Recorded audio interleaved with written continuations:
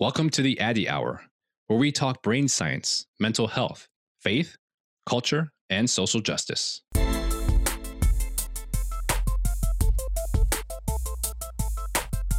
Having attended one of Dr. Addy's town halls, I can tell you that it's vital information for anyone living in America right now. It was the first time in a very, very long time where I felt like all of me could show up, each parts of my identity. I'm your host, Dr. Nee Addy. My friend, Dr. Nee Addy, is such a unique person who is both scientifically astute, understands the human soul and the mind. At the same time, he has compassion and empathy for the masses. He's been nothing but a blessing to my congregations and my friends. It was the first time I felt like it was safe to talk about issues that are usually not talked about, like mental health and faith and wrestling with your identity. By the end, I walked out feeling so much more validated and hopeful.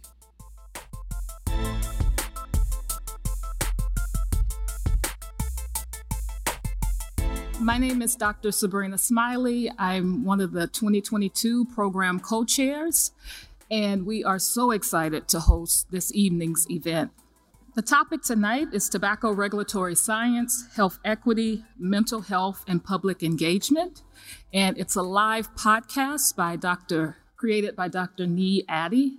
And we have an expert panel, Dr. Pebbles Fagan, Mitch Zeller, and Kathleen Crosby. I'm going to introduce Dr. Addy and let him have it. Dr. Nee Addy is the Alfred E. Kent Professor of Psychiatry and Associate Professor of Cellular and Molecular Physiology. He received his BS in biology from Duke University and his PhD in neuroscience from Yale University. Dr. Addy directs a federally funded research program investigating cholinergic, dopaminergic, and L-type calcium channel mechanisms, mediating substance use and mood disorders. Dr. Addy's team also studies the ability of tobacco product flavor additives to alter nicotine use behavior and addiction. He serves on the journal editorial board of Neuropsychopharmacology, Biological Psychiatry, Nicotine and Tobacco Research, and Neuropharmacology, and is a grant reviewer for the Neurobiology of Motivated Behavior study section of the National Institutes of Health Center for Scientific Review. Dr. Addy currently serves as the inaugural Director of Scientist Diversity and Inclusion at the Yale School of Medicine, as the Director of the Faculty Mentoring Program for the Yale Minority Organization for Retention and Expansion, also known as MORE, and as co-chair of the Career Development Subcommittee of the Anti-Racism Task Force in the Yale Department of Psychiatry. He also contributes to graduate student and postdoctoral training and to diversity, equity, and inclusion initiatives through his efforts on campus and in scientific societies. So without further ado, please welcome Dr. Addy.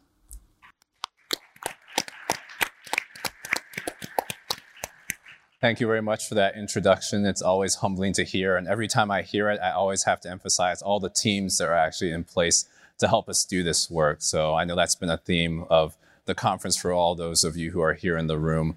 But I'm really grateful to be able to have this opportunity to have our first in-person recording of the Addy Hour podcast. There's definitely a different level of energy that just comes from being in the room. And I'm sure our listeners who will be listening across platforms will be able to sense that as well. So in the spirit of where we are in time, I just want to open up and kind of set the tone to say, as others have said, this is a time where we're definitely celebrating a lot of things, being able to move and engage in ways that we haven't done for quite a while as a society, being able to celebrate a lot of the work that's being done around tobacco regulatory science, as we'll talk about today. But at the same time, we know there's still a lot that has to be done. And so I think it's entirely appropriate and possible for us to hold both of those things together as we continue to move forward as a society. And I think what we'll be talking about today also reflects what's going on in society at large. Obviously, there's a lot of challenges going on in the world today, even as we think about everything that's happening in Ukraine and elsewhere. I also did want to acknowledge that this is March 16th, 2022 when we're recording. And so this is the 1-year anniversary of the tragic events that happened in Atlanta a year ago when several lives were tragically lost from our Asian American Pacific Islander community. So I want to make sure that we at least acknowledge that and continue to give space for that and not forget about those things, because even though that was one isolated incident, there are other things that continue to happen to members of that community. We want to make sure that we continue to elevate those conversations and to move things forward to action. And of course, that action is something I think that can give us hope as we continue to try and move forward as a society, even with all the other things that we've been moving forward, some of those things which you'll hear about today as well.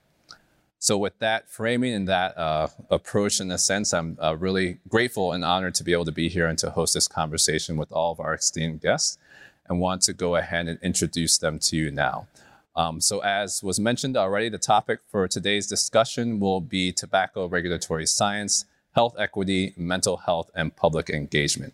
And so I'm honored to be able to host individuals who have been at the forefront of those types of efforts over the years, and excited to also have them interact with each other and to see how we can even elevate that conversation and continue to move things forward. So I think what I will do is actually just introduce in the order that we have of everyone sitting here on the stage. So the first guest, which I would like to introduce, which is someone who's familiar to those of you who are here in person, is Mitch Zeller, who is the director of the Center for Tobacco Products. And in that role, he leads FDA's efforts to reduce disease and death from tobacco use and bring previously unavailable information about its dangers to light. Mitch has been in this role at the FDA since March of 2013, and in that role, he has been implementing the mission of the Center for Tobacco Products to make tobacco-related death and disease part of America's past and not America's future, and by doing so, to ensure a healthier life for every American family. Mitch is someone who has been at the forefront and working at FDA-related issues for more than 30 years.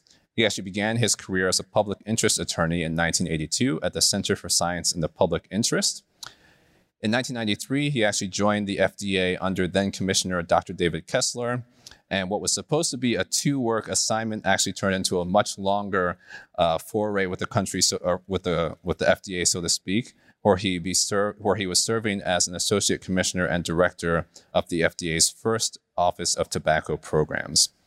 He actually left the FDA in 2000 to continue to work in this space with the American Legacy Foundation, also had a stint as senior vice president of Piney Associates, and then again returned to FDA in 2013. And as many of you know, will be retiring soon, so this has been in some ways a celebration of his efforts, and I'm honored and grateful to be able to welcome Mitch Zeller. Thank you. And seated next to Mitch is Dr. Pebbles Fagan, who has lots of different titles. I'm only going to highlight a few of them here, just for the sake of time. Dr. Fagan is a professor and the director of the Center for the Study of Tobacco in the Fay W. Boozman College of Public Health. She's also the director of research in the Office of Health Initiatives and Disparities Research at the College of Medicine at the University of Arkansas. And she's someone who has been engaged in this work for over 25 years, conducting research that seeks to understand factors associated with tobacco use and exposure in racial and ethnic, women, low socioeconomic status, and youth young adult populations. And she also seeks to develop community interventions that aim to reduce tobacco and cancer-related disparities. Dr. Fagan has a number of leadership roles and initiatives. One I'll mention is the newly funded Center for Research, Health, and Social Justice. She also is a senior advisor to the CDC, and also has put a lot of time and investment to training students and faculty members to advance their research careers as well. Again, several different accolades. One I will mention, so those of you in the room have heard this. Those listening, I also want to make sure that you know that she just received the Presidential Award from the Society for Research on Nicotine Tobacco for her career contributions to tobacco and disparities research. So honored to welcome Dr. Pebbles Fagan to the Addy Hour.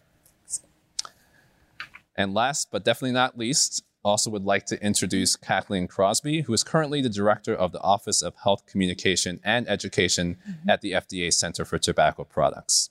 So in that role, she leads an office that is responsible for conducting public education, stakeholder outreach, and regulatory communication programs designed to ensure FDA's success in implementing the Tobacco Control Act.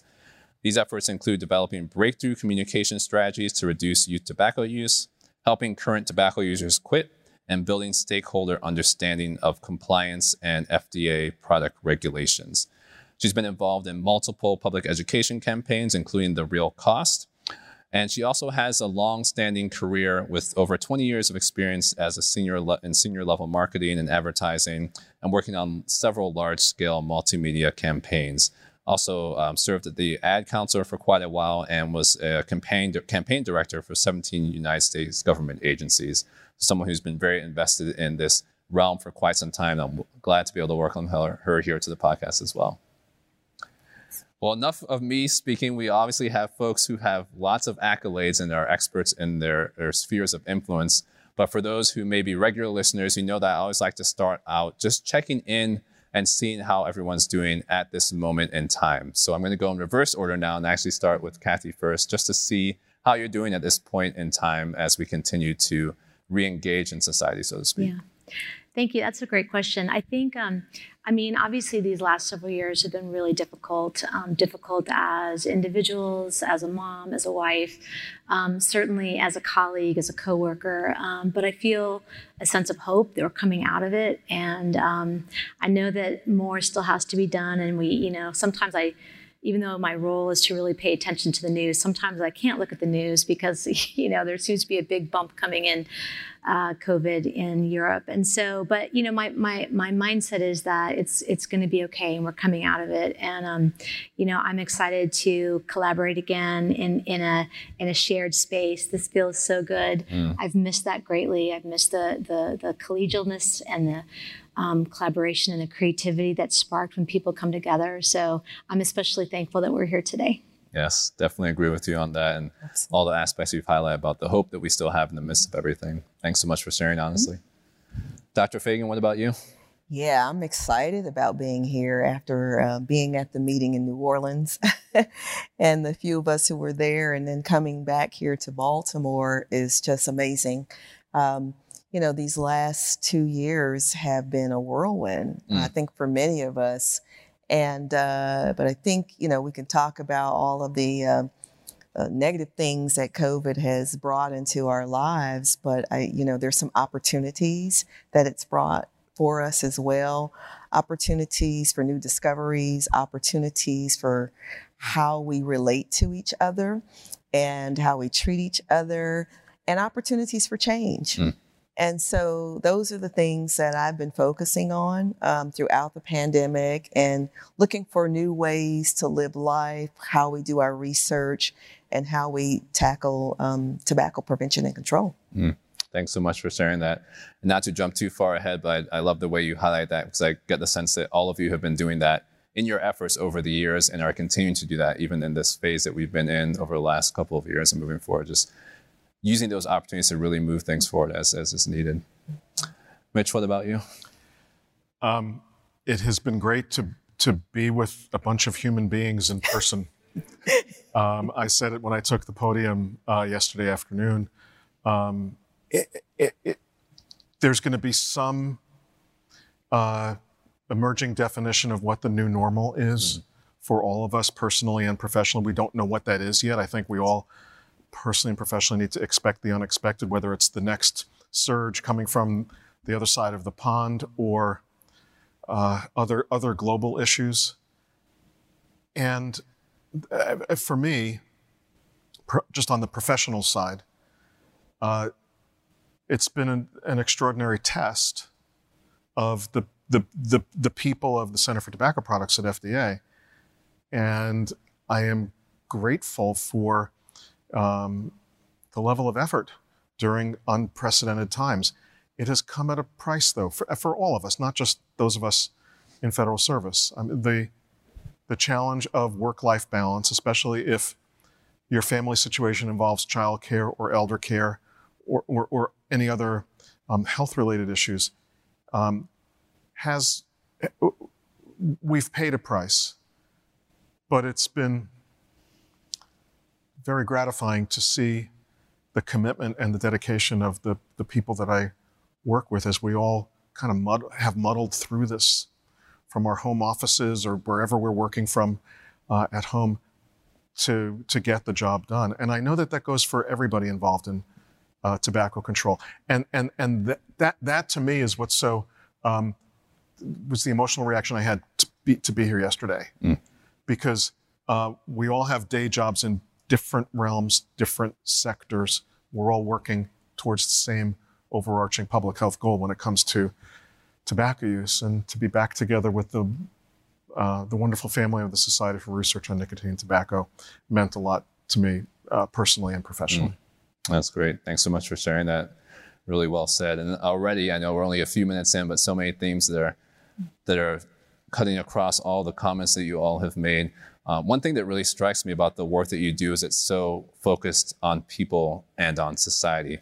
But then again, at some level, it seems that the level of humanity has actually been increased over the last couple of years, as you're even talking about being attentive to the different challenges that people have been walking through.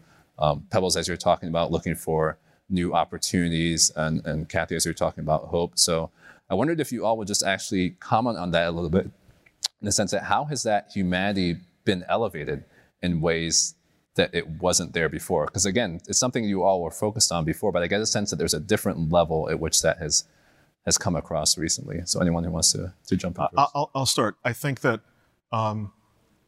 with the systemic issues related to social justice and inequities that have always been there, but coincidentally emerged during the last couple of years at a societal level, I sense all of these things coming together, because those kinds of systemic issues have a direct connection to reducing the death and disease from tobacco use.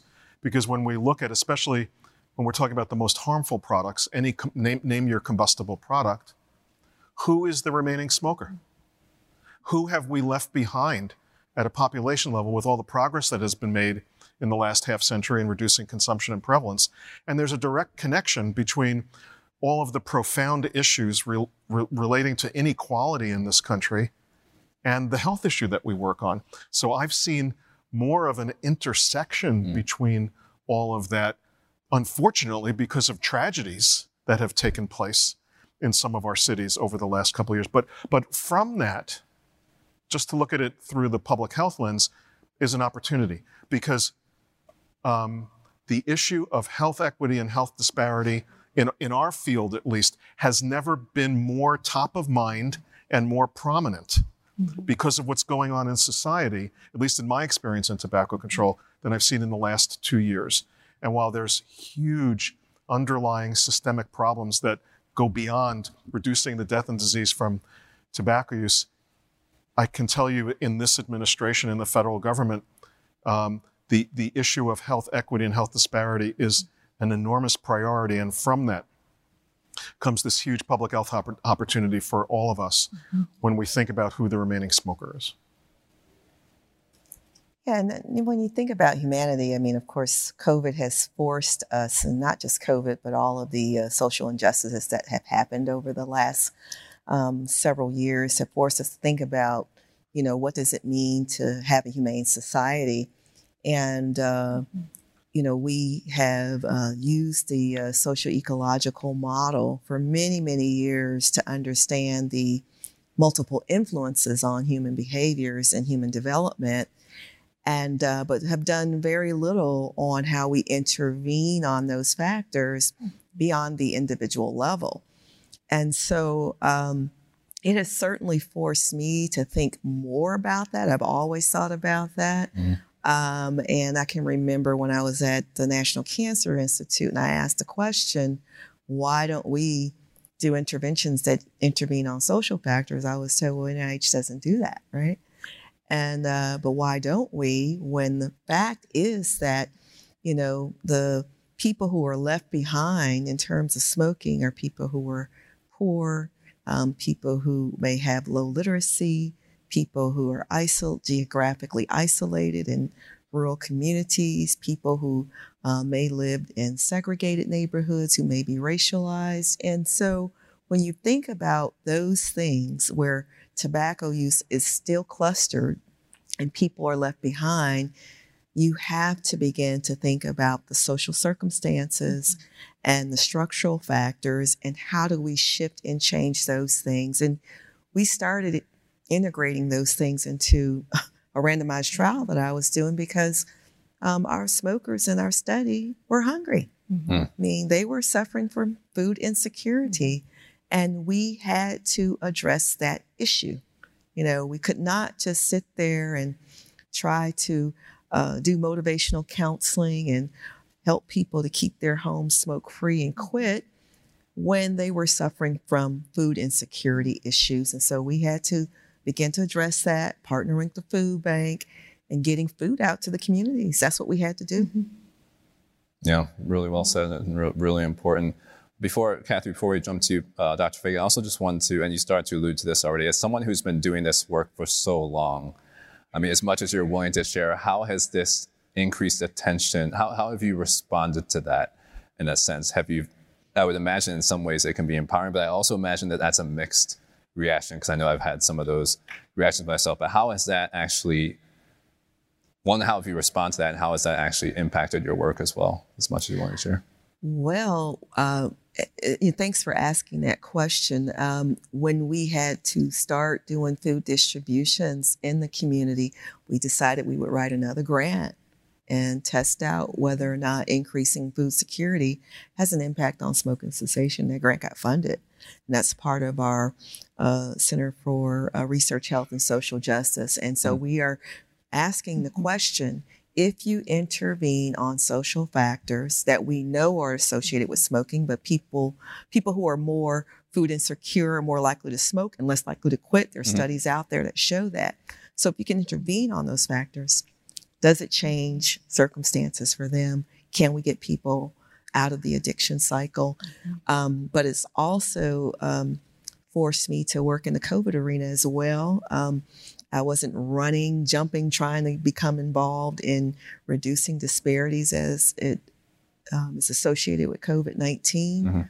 But the communities in which I was working were experiencing disparities in terms of cases, in terms of deaths, and in terms of low vaccine rates. I mean, some of our counties still have vaccine rates that are in 35%, you know. Yeah. And so we have a long way to go compared to Vermont and New York. Really important. Yeah. And just, I also just want to acknowledge, again, that flexibility and the fact that you adjusted to meet people where they were, even though it wasn't your original research question. Yeah. Also knowing that takes more work too. So I imagine there's a fine balance there as well, and something I'm sure we'll come back to in the conversation. But Kathy, I also wanted to give you a chance to respond to that. Well, starting with your original question, I have two, I guess, personal examples of how kind of bringing to life what you were just saying. But first of all, I need to say that Mitch is a great boss, because over the course of the pandemic, he allowed me to do a lot of time off from work, volunteering. Obviously, I took leave, but volunteering, because you mentioned food insecurity.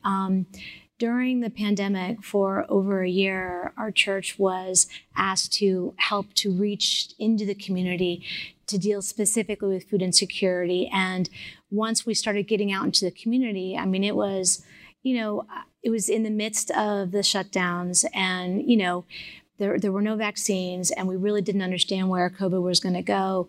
But the community need was so great. And the fear in people's faces were so great that once we started doing it, we had more and more and more requests. And so basically we would go out into the community every day of the week and deliver big boxes of food. And I would always go on Friday mornings, and I would see the same people over and over again. And so many of them deal with so many of the factors that you were talking about. But what I would like to say is it gave me a belief that, we can band together in times of intense trial, and we can help others.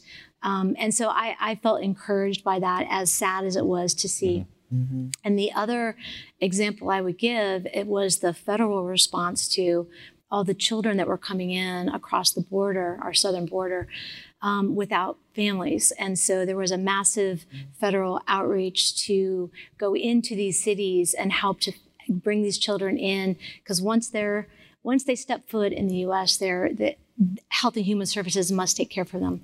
And so there was a massive volunteer unit. Again, Mitch allowed me to leave my position for 6 weeks to go. And seeing these children coming across, it was unbelievable. It was sad, but it was also amazing to see how the American people, the host cities, kind of stepped up to bringing these children across. And in both cases, they were COVID hot zones, right? It's like working in the community, tons of COVID, and then bringing these kids in and working in the community to try to help them find families here.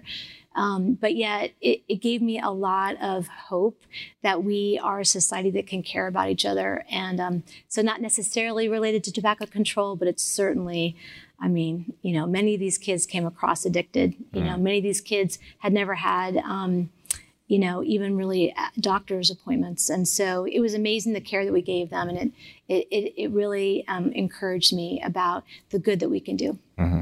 Yeah, really well said. And I love the way that you all have highlighted just aspects, again, of touching on humanity in different ways, some within the work, but some, again, having that time to be able to step out of your official role and to really be able to meet people where they are. And Mitch, it sounds like you've done that a lot of ways, even within the CTP organization. So again, just, themes that you all have continued to implement in so many important ways. I'm also curious how these stories have impacted your motivation going forward. I mean, Mitch, you touched on that with the new normal or whatever that might look like. But how is this actually impacting how you approach things on a day-to-day basis now in your current efforts? I think just sort of programmatically, it sort of comes back to some of the notions I already touched on. Because we're working in an administration that has, in my entire career in tobacco control, going back almost 30 years, I've never seen this kind of focus on health equity and health disparities. I think, and this goes way beyond product regulation, this is an unprecedented opportunity for comprehensive tobacco control efforts at all levels, federal, state, and local. So it's not directly related to life in a pandemic. It is directly related to everything that we are trying to deal with and struggling as a society when it comes to those who are more well off and less well off, and understanding why. Why are entire groups of people in this country left behind?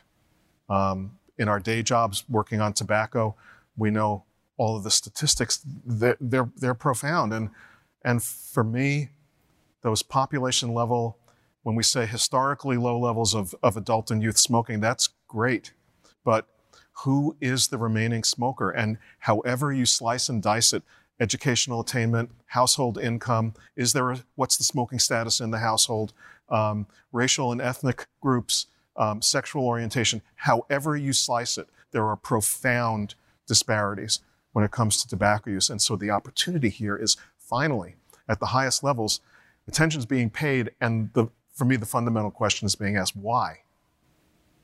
Even though I think everybody in the room can answer that, it's that deceptively simple questions being asked in a very, very serious way on, as far as I'm concerned, inside the federal government at the highest levels for the first time.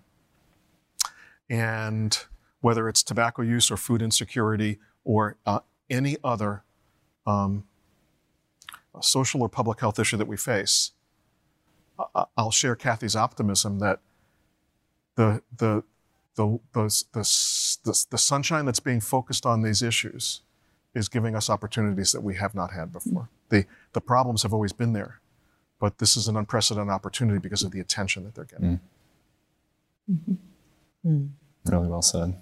Go ahead. I think one thing though, and not to take the sad side of it, but something that's become so clear to me, especially in our work with youth, is, the emerging issues with mental health. And, our area, what we work most closely with is obviously trying to prevent youth from using tobacco products. But, we haven't always been successful. I mean, there's been a lot of, countervailing reasons why I think a lot of kids especially started vaping. And now that they're addicted, they reach out to us often and, with really incredible stories about how they never used to be anxious. They never used to be afraid. Now they feel depressed all the time. Now they self-isolate themselves. And it really appears that, on top of the pandemic, we are seeing many, many mental health issues emerge. And, our piece is just one of it. And, I always quote this because it was so telling, because one team we were talking to in the early days and talking about the addiction, and, he's like, all I did was just add crap to the crap. And I think that there is, especially if you're addicted, as you most, when you're withdrawing from that nicotine and you need another hit, it's very anxiety producing. But when you add that on top of everything that was happening with COVID, the fact that everybody was self-isolated in their homes, they couldn't go out, I think that we have a lot more mental health issues that are emerging that are leading to all sorts of terrible things. Other type of coping mechanisms with different types of drugs. Suicide rates seem incredibly high. So I think, to me, it's made me realize that there's just so much more that needs to be done. And for me, mental health has become a real big emerging issues that we're developing messaging on now. Yeah, really important. And I'm glad to hear that message is being developed, but also seems like the conversation is being elevated in ways that it wasn't before. Yes. And especially even as the data is coming out with all the stressors that have been added with COVID. Dr. Fagan, I also wonder if you would respond to that, just based on the communities that you've worked in, where obviously stressors can lead to a lot of these different components, both from mental health side and from youth side, and how you've continued to try and approach that, even though there's a lot of work. Yeah, I think the COVID-19 and other things that are happening in the world are forcing us to think about workforce issues, right? And how do we retain a viable workforce in all sectors? How do we continue to build the scientific workforce, the practitioner workforce, and the advocacy workforce? Those are real issues. And also create new work climates for people to live, breathe, and work in that are more humane and still get at productivity. And so my experience during COVID-19 is, I went home, I took my desktop home, and it was great. And I created more work for myself not just because of COVID-19, but you didn't have to run to meetings. I didn't have to travel to work. I saved on that time so I could stop at lunchtime, go walk, come back, and still be productive. Now transitioning back into the workforce, and you've created an extra 4 hours of work, but now you still have your 4-hour getting ready for work coming home added on. How do we make those adjustments? And people like Mitch are retiring. That's his adjustment. That's a stressor. That's a stressor. Look, we said we were going to try to make people laugh a little. There it is. So there was a joke. But those are real issues. And it's a real mental health issue as well. And trying to make those adjustments when there's such a great need. But at the same time, we have to strike a life balance, because I'm getting away from saying work-life balance. It's life balance. That's what it is. If you lead with the work part, we get it wrong, right? It's life balance. And how do we make that happen? And we haven't had enough conversations about our transitioning back to whatever that normal looks like, because it's not what it was yesterday. People kept saying, get back to normal. I don't know what that means right now. But we need to have strategic discussions about what that looks like. And I think we haven't done enough of that. We have to reframe what a research field looks like now. What does an academic workplace look like? What does a federal workplace look like that is healthy, mentally healthy, viable, and productive, and not contributing to premature deaths? Yeah. It's been really interesting to see just inside of our agency. And I can say this goes beyond our center, because as a center director, I hear from leadership throughout FDA, and FDA is 18,000 people, that the adaptation to 100% remote or 100% telework, once we got through some technical problems, literally just during the first week, was pretty smooth. And to Pebble's point, people got used to it and actually became more productive to the point where that raised issues of actually work being piled on because they didn't have to do the commuting and they didn't have all the other things that come with that. And so where FDA as an organization finds itself now is asking some really profound questions about its physical footprint going forward. Does an agency like FDA need all of those buildings? Or in whatever the new normal is it going to be, so different that rethinking the need for physical workspace or how much of it is something that is starting to be discussed, and it will be very, very interesting to see. And assuming those conversations are happening in other small, medium, and large-size organizations, I don't think we can predict what the future is going to look like, other than it's going to be very, very different from what it looked like for us when it comes to workplace issues that Pebbles was talking about. When it all settles down, I think it's going to be really different, and I think, I hope, a much better balance between work responsibilities, making it easier on the people who are doing the work while balancing familial responsibilities as well. And I think that's really important that you both highlighted that there is a danger to try to go back to what was normal before, in the sense that we don't want to lose everything that we've learned over the last couple of years, things that have been ignored before that now have more attention. And so that in itself, I think, is even a tension for some, because there can be this tendency to try and want to return to what was normal with all of the caveats that come with that as well.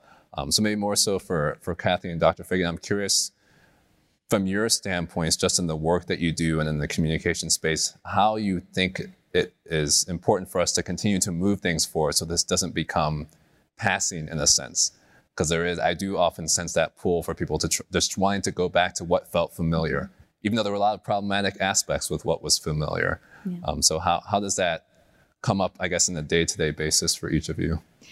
Well, I think especially for the office that I oversee, I think people have learned to love the ability to work exclusively from home. And so if anything, I think, what I'm hopeful about is the opportunity to explore what a hybrid workspace might look like. And, maybe that means that for really important times of collaboration, people are able to come together. But, I think that we've learned that people can do their job and do it really well, and not be in a physical environment where you're all together. So for me, I think the challenge is going to be finding that right mix, because right now everybody has, I guess, what I would call somewhat of a taste of freedom, right? So, and we really haven't missed a beat, as Mitch said multiple times, in terms of productivity and being able to do our jobs. It's like, our bread and butter is talking to the audiences that we're trying to develop messaging for. And in the early days, we had to really figure out how we're going to do that. But now we've figured it out, right? It's like it's all done online, and we really haven't had an interruption in our ability to actually deeply have a good conversation with a youth or an adult. And so we don't need to go back to traveling to 28 cities for 48 focus groups, right? We know we can do it online. And so I think we've learned to adapt, and I think we're super productive. And I think people love the opportunity to only dress from here up and not worry about what's down below, and, walk into the kitchen and make lunch, or walk and have a nice afternoon walk. And so I think for me, it's trying to find the right balance where there's the opportunity, because I also worry about, especially those who are younger, who really would benefit from the opportunity to listen in meetings, see how things happen, see how creative brainstormings go. And I do worry that some of the younger generation, if they're not able to be in person when lightning strikes, I do think something is lost over Zoom. And so my worries are, how do you keep an engaged workforce such that they still feel like they have balance in their life, but that you can continue to grow and thrive in somewhat of a shared space, but not all the time. Yeah. ongoing juggling. Yeah, I mean, I would love to see more strategic discussions about what the new workplace looks like. I have talked with my team. They're all here at the meeting with me, for career development, to give them a break as well. Come to Baltimore, see what we do here. But we've had discussions about, how do we move to a 4-day work week? Now, that's a tough thing to figure out. Places like Finland and other countries have it figured out, and the research is fairly solid on the fact that, those countries that have moved to that particular model, that the people are as productive or more productive. And so we have to think very carefully about that. The U.S. is very slow to adopt some of these models that work in other places. And other countries are doing just fine. They're doing just fine. So we have to reevaluate our value system around life itself. And I don't think reevaluating it means that we're giving up something in terms of making progress, because the reevaluation may help us get closer to progress faster and expeditiously, right? As compared to the way that we have been doing things. So when I said, we have to look at these tragedies as opportunities sometimes, because if you, the tragedy is the tragedy. And if you let it take you down with mental health issues, you'll destroy yourself. So you have to start looking at things as opportunities, and what can we do strategically around the nation to begin to plan. And I think the people in this room are primed to do that around changing work climate, eliminating things such as microaggression, eliminating things such as biases, eliminating things such as structural racism in the academic system, the federal government, doing things like making sure that women who are concentrated in particular jobs are paid fair wages, and making sure that women who do community-based work, who are out there busting their butts, get paid the same wages as the person who's working in the laboratory. I mean, we have to think differently about how we're going to move forward, but it takes willingness to engage in strategic discussions around that in the same way that private industry has done, and say, hey, what are we going to do differently? Let's look at the workplace. Let's look at the goals that we're trying to accomplish in tobacco prevention and control. How do we get there, and how do we shape the workplace to get to that goal without killing ourselves and without contributing to the premature morbidity and mortality by killing the workforce off? So, I mean, those are real issues. Yeah, I definitely agree. I mean, there's so many great things to unpack there. To Kathy's point from before, though, I mean, just in a humorous way, the only dressing from the top up, you all will notice that we decided and made a pact that we were going to do the full dress today, so no one came in pajama bottoms, even though I'm sure that was a temptation, just how things have been going in the past. But Dr. Fagan, so many key things which you talked about. One, I mean, not to complicate it, but yes, to complicate it in a sense too, as you've mentioned in other settings, those who are doing health disparities research who are often spread thin in the first place. And so that was and has been the norm. Now you add on this layer of also trying to adjust and make sure that there is balance in the workday and workforce. How do you, and you've started to talk about it, but how do you put those together? I mean, I guess the strategic piece is part of that, but there may not be an easy answer, but I just wanted to at least kind of highlight that because I know it's something. Oh my goodness, Shadi and I just had this conversation about 2 hours ago. Sometimes, I think it's helpful for us to vocalize some honest things, which is sometimes you just have to check out, right? And take a break. And if that means you may not respond to an email ever, it doesn't mean that you don't want to respond to it, but sometimes you got to save yourself, right? Sometimes it means, and I'll give this example. 2 Fridays ago, my team had a tough day, and I wanted to take them out so that we could, we were supposed to do a luncheon for celebrating Employee Day. And I said, to this afternoon, let's go out. They were like, nope, no way. we need a break today. And you have to honor that, right? And so sometimes you have to check out. Sometimes you have to schedule breaks. You have to do it for yourself and for the people who are working on your projects. Sometimes you have to allow that.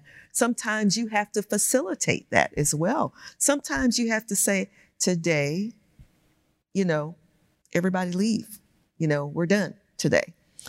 Sometimes they tell me, we're done today. and when they say that, I'm okay with that.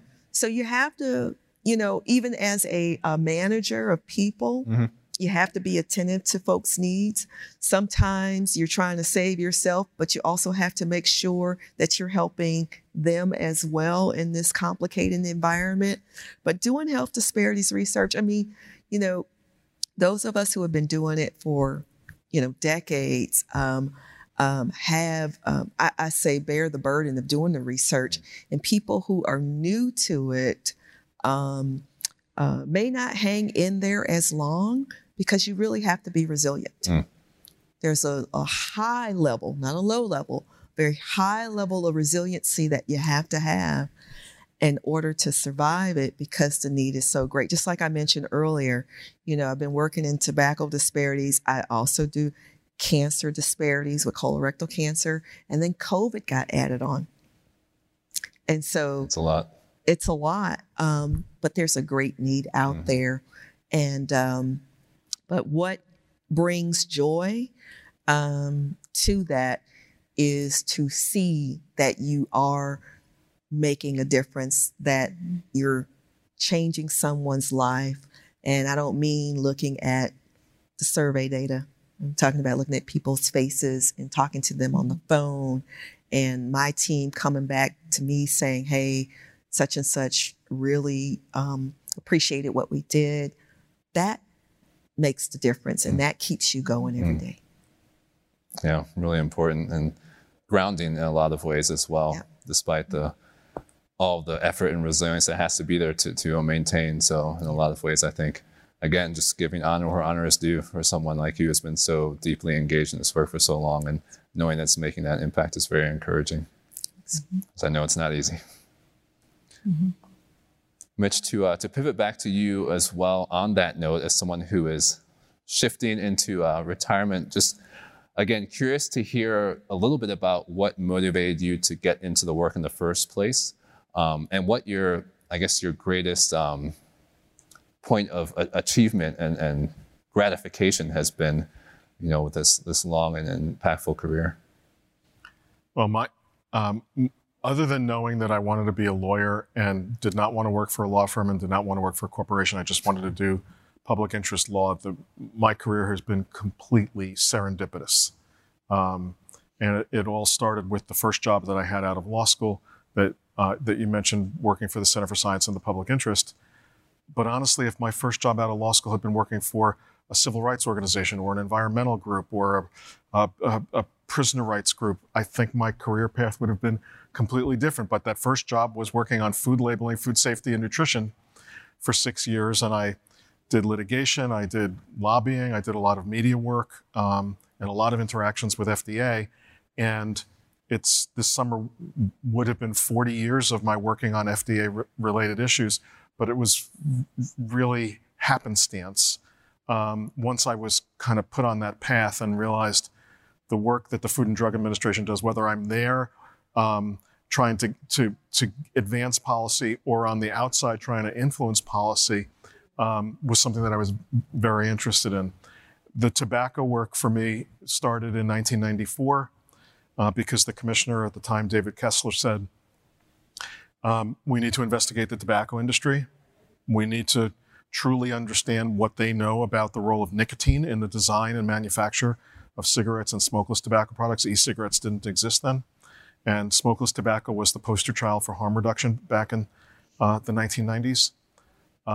And it just all happened after that. And it was Dr. Kessler who gave me the opportunity to work on tobacco. And as you all know, if you're here, you start working on this, whatever your day job is, and there's kind of a different notion of addiction to the issues.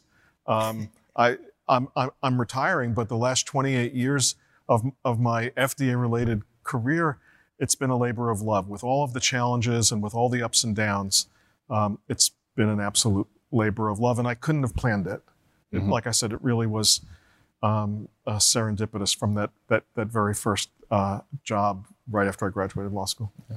I know a lot of people are thankful for that serendipity, for the effort that you put in over the years. So I appreciate you sharing that as well. As we're getting close to our time, I did want to pivot to some of the public engagement a bit as well. Obviously, Kathy, that's your official job, but in a lot of ways, all of you are involved in public engagement in some shape or form. But Kathy, just to pivot to you again, just to talk a little bit about that within this realm of the disparities, because I know that's been a big point of emphasis and intentional. So can you talk a little bit about how that came about and what you've tried to do within that space, even as you're trying to reach broad audiences at the same time? Sure. So no matter what the issue is, and you mentioned my time at the Ad Council, we oversaw almost 30 different pieces of business for federal agencies. And but what was the tie that bound all of them together was that, we were trying to help people understand whatever the issue was so that they could potentially lead healthier, safer, more empowered lives. And so, for me, whatever the issue is, you have to understand which audiences would most benefit from whatever the issue is, or which audiences are most, disproportionately hurt by whatever the issue is. And then, my suggestion is that you don't treat the audience as they're homogeneous. You really have to understand, like in the case of youth, who were the youth that were smoking cigarettes? And when you really peel back the layer of the onion through comprehensive research, you understand that a picture emerges of those who are most at risk. And then you have to understand why. What made American Indian, Alaska Native teens so at risk? What makes African American youth so at risk for this product? And if you treat them as individuals, not as a mass population, and you peel back the layer of the onion to understand what their current knowledge is, what their attitudes, what their beliefs are, what their barriers are that are, making them do the behavior, or conversely, making them stop the behavior, you can begin to develop messaging that will be relevant and persuasive, but based on the uniqueness of that individual. And so to me, it's about what the issue is, who is most hurt by the issue, what can you learn about them, how far do you need to nudge them to really help them, and that's how we approach all of our advertising efforts. Yeah, that's really encouraging here. Just that attitude of really listening and meeting people where they're at in the programs that you're putting together. And it seems like it's been very effective from the statistics that I've heard you share over the years as well. Dr. Fagan and Mitch, I wonder if you'd comment on how you've also, Dr. Fagan, I'm also just thinking about all the different things that you do and the different layers of your communication in different communities and how you've navigated that over the years as well. Yeah, I want to talk about state legislatures, because when I came out of the federal government and started working in academia, I had to figure out how to communicate issues around tobacco to state legislators in Hawaii, and then do it in Arkansas, which are two very different states, and how you communicate that information.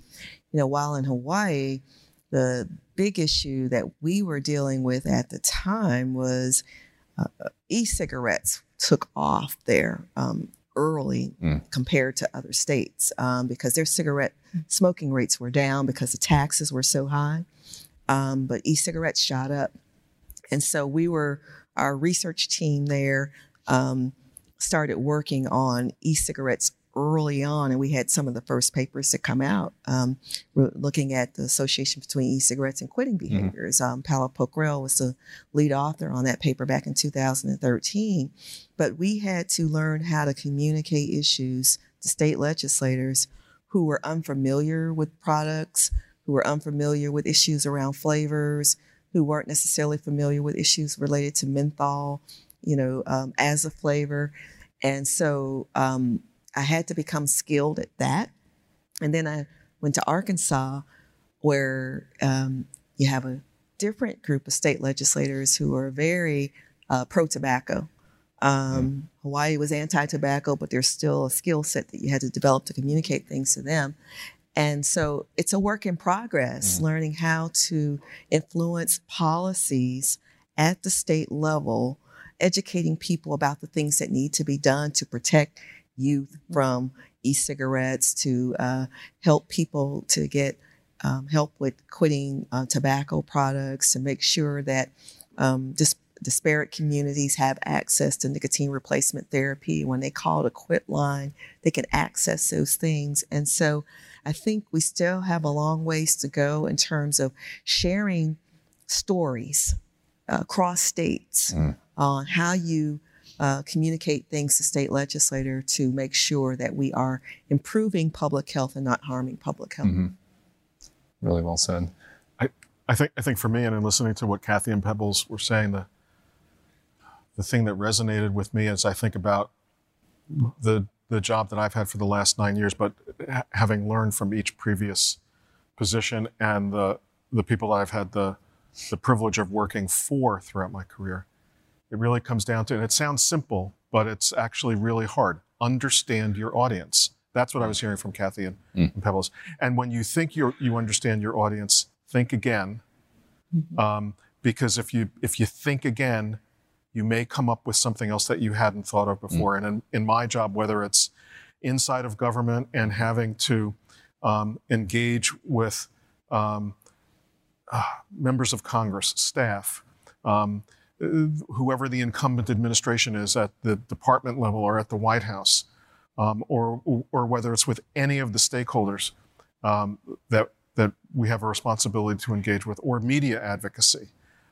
Understand where your audience is coming from, what's on their mind, whether it's something that you see as things they don't understand that they need to better understand, or if they're a decision maker, something that you're trying to persuade them to agree to, but understanding where they're coming from and what might be holding them back.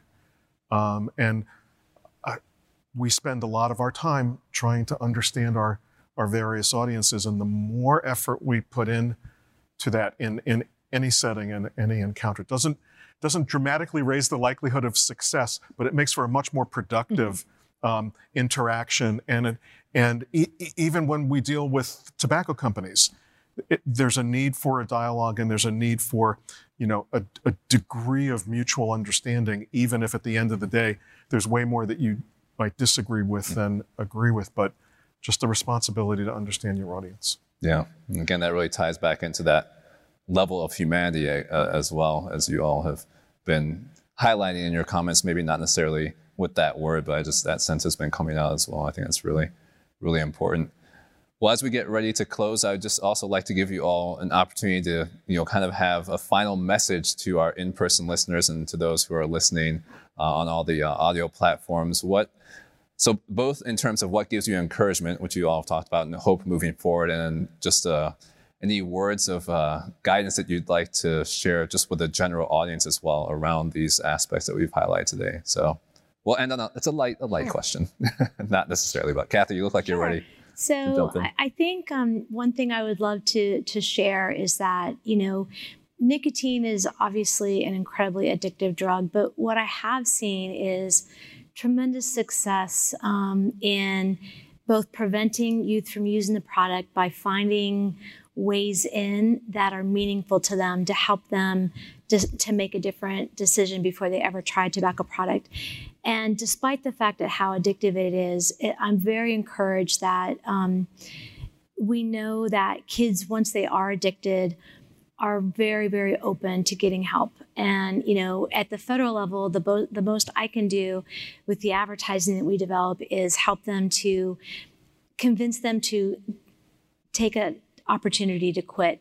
But there are so many amazing services that if I can open the door to that and then hand them over to, for instance, NCI, which really helps in a collaborative way to give them the tools and the techniques that they need to quit.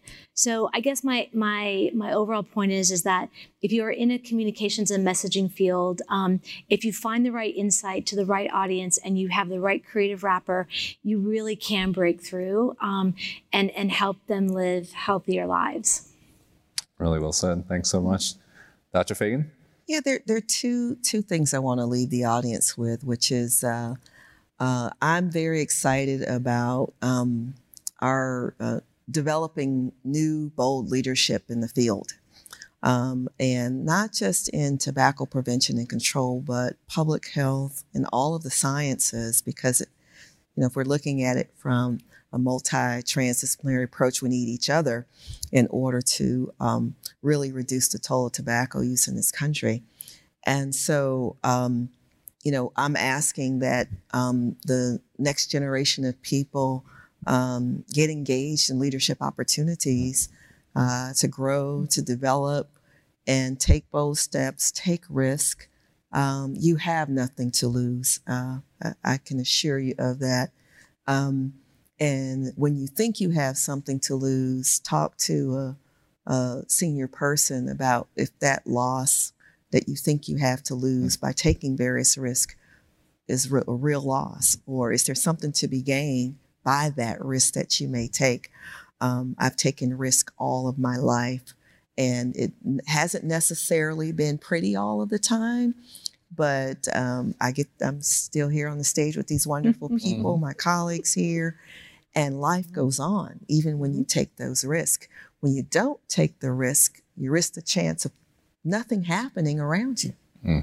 That's a big risk, that nothing changes around you when you don't take the risk. And the second point I want to make is that when it comes to reducing disparities in populations who have historically been marginalized for decades and who have suffered from poverty, combined with segregation, combined with being depoliticized, and all those things that cause oppression, we don't need those communities on substances at all. And so because they're already poor, they're already in circumstances that continue to facilitate the addiction cycle. And so those of us who've been working in disparities research for a long time don't want our communities on any substances. We want the alcohol stores gone. We want the tobacco shops gone. And we need to leave our communities healthy because they have so many things stacked against them. And that's just, I know people have different opinions about it, but those of us who worked in health disparities research, that is kind of the perspective that we have on that as it comes to addictive products. Thanks for sharing so honestly and so boldly, and also appreciate your encouraging words to the upcoming and rising generation as well. Really, really well said. Mitch? I think I'll pick up on Pebble's first point about be bold and take risks. I completely agree with that, but there's a lesson that needs to be top of mind when you do that, which is the bolder you're going to be in the field that we're in, given who and what we are up against, the harder it is to bring about profound change. So yes, be bold and take the risks, but have patience, because the more impactful a potential policy or a program is, many times the harder it is to see it put into place. So don't give up and have patience. In 1994, when I started working on tobacco, FDA went to the World Conference on Tobacco and Health for the very first time, and I was one of the two FDAers that got on a plane, flew to Paris, where there was a smoking section on the plane, and we were sitting in the last row of the non-smoking section, so a lot of good that did on an overnight flight with the smoking section right behind us. And here we were we were going to tear down walls with product regulation in 1994. We're going to the World Conference, and someone said, you need to go hear Nigel Gray. Nigel Gray has been, Nigel, who's no longer with us, but who, a global leader in the field and very prominent member of SR&T for many, many years. They said, you need to go hear Nigel Gray talk. And I went to Nigel's talk in 1994, guns ablazing, and Nigel said, what we do is so hard that he was trying to teach lessons to those of us new to tobacco control at that time. And his message was, the yardstick by which we need to measure success or failure because of what we do is so hard is by the decade. 10-year increments before you know whether you have succeeded or failed on the big stuff, not on the small stuff. And I was sitting there having none of it because we were going to tear down walls, really quickly and bring about this profound change. But he was right. He was right. And so that's how I would sync up everything that I've had the privilege of working on in my career with what Pebbles was saying about being bold and taking risks. That's how we get change made. But make sure you have the patience and the intestinal fortitude and the dedication and the spirit that I know everybody in this room and everybody listening to this podcast does, because the more impactful the change, the harder it is to see that change happen. Thanks for sharing that story as well and that perspective. One thing I just want to also add to everything you all have said is just the importance of community as well, because one thing that jumps out to me is the work that you all do as a community, even as you are invested in these other communities as well. So, I mean, that story touches on that. Dr. Fagan, what you've mentioned is also touches on that, and also Kathy, what you've mentioned as well. So, and again, I know I'm pulling in my mental health component, but that's so important for us to be able to be engaged in community, especially in this work where we're wanting to see these changes so that we're able to support one another and not get to a point where we're running at 1,000 miles an hour and no longer able to continue the work. So just wanted to mention that as well. Again, just an honor to be able to have all of you here for this in-person recording. For those who are listening, I'd also encourage you to look up these individuals just to learn about the impact and the efforts that they've made and will continue to make. Mitch, I have a feeling that your legacy will continue even when you're no longer officially in the role. And maybe there'll be some way you'll also continue to be contributing, as I know many who step into retirement often find themselves doing. I'll just put it that way. So, and thanks to everyone who's been here in person for this live recording. It's been an honor hosting it, and hope that you all really enjoyed the conversation, the way we're able to peel back some of the layers, so to speak, as well. Thanks again to all of you for joining. Great. Thank you.